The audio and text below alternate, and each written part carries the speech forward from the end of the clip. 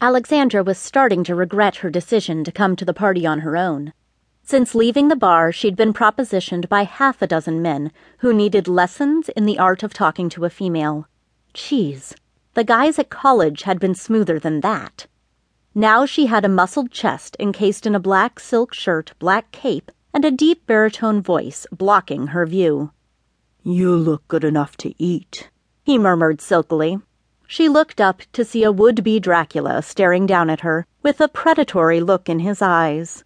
When he smiled at her to show off his fangs, she barely refrained from rolling her eyes. Great, this one thinks he's something special. He'd pushed close to her, bringing his body within centimeters of brushing against hers. He brushed a finger over her upper arm. "Sorry, I make it a habit to never become a meal for someone whose name I don't know." The man grinned. "We're not supposed to reveal our names and unmask until midnight." He lifted a hand to touch her hair, and Alexandra resisted the urge to slap his hand away. She shifted to move away and told him, "You may not bite, but I do." He put his hand on her shoulder. She glanced at his hand and decided he was about to get her drink in his face. She kept her face neutral and said, "You have 5 seconds to remove your hand, or I will do it for you, and you won't like that." "Don't be a tease. I've been watching you look around. You're looking for a good time, aren't you? I can make sure you never forget this night." Alexandra was just about to tell him she could do the same for him when another man in black swept in. "Sorry it took me so long, darling. Grab your drink and come with me. Brian has our booth ready." She looked up and barely contained a gasp. Darius had come to her rescue.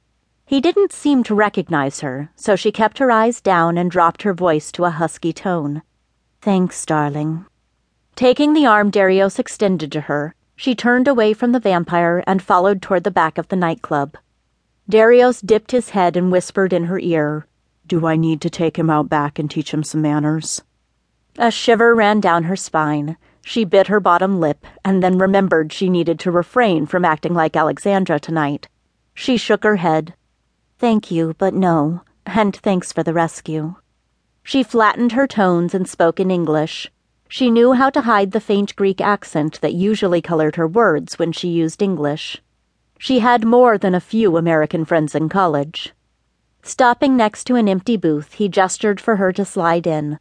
She did so, and he took the seat next to her. He waved to a waiter to bring them drinks. "I can see why that neckbiter was drawn to you. Your costume is intriguing." Alexandra's face heated beneath her mask. "Be alluring. You're not his sister, so don't act like it." She cocked her head and pursed her lips for a moment. "And you came as Zorro, and here you are, righting wrongs and saving innocent maidens." Darius smiled.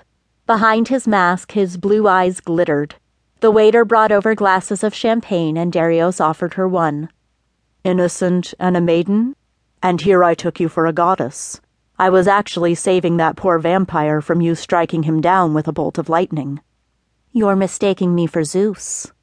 "No one could make that mistake. Are you Athena?" "The patron goddess of Athens?" She thought for a moment and ran a finger over the rim of her wineglass. She tried to think of something witty to say, but being so near to Darius had her senses spinning. Her heart was racing, and there was a distinct wetness gathering between her legs that was hard to ignore. She ignored the urge to cross her legs. "I believe, in the battle with Poseidon, I would have been just as wise in my gift to the people." "Ah, you know Greek mythology. Do you think Poseidon's gift of seawater was an error?" Alexandra shrugged. "It gave the people a source of trade, but the water couldn't be consumed. The olive tree provided not only fruit and oil, but wood. A much wiser gift." He leaned closer. "I always envisioned Athena as being proud and full of herself. You seem more like Aphrodite." "The goddess of love and pleasure?" Alexandra gave a small laugh. It felt heady to flirt with Darius from behind her mask. "You'd like that, would you?" "She was the most beautiful goddess. You are certainly the most beautiful woman here tonight." "I should thank you for the compliment. However, Aphrodite was unfaithful to her husband, and countries warred over her. Touching his hand to hers, he asked, "Have we met before? There's something familiar about you."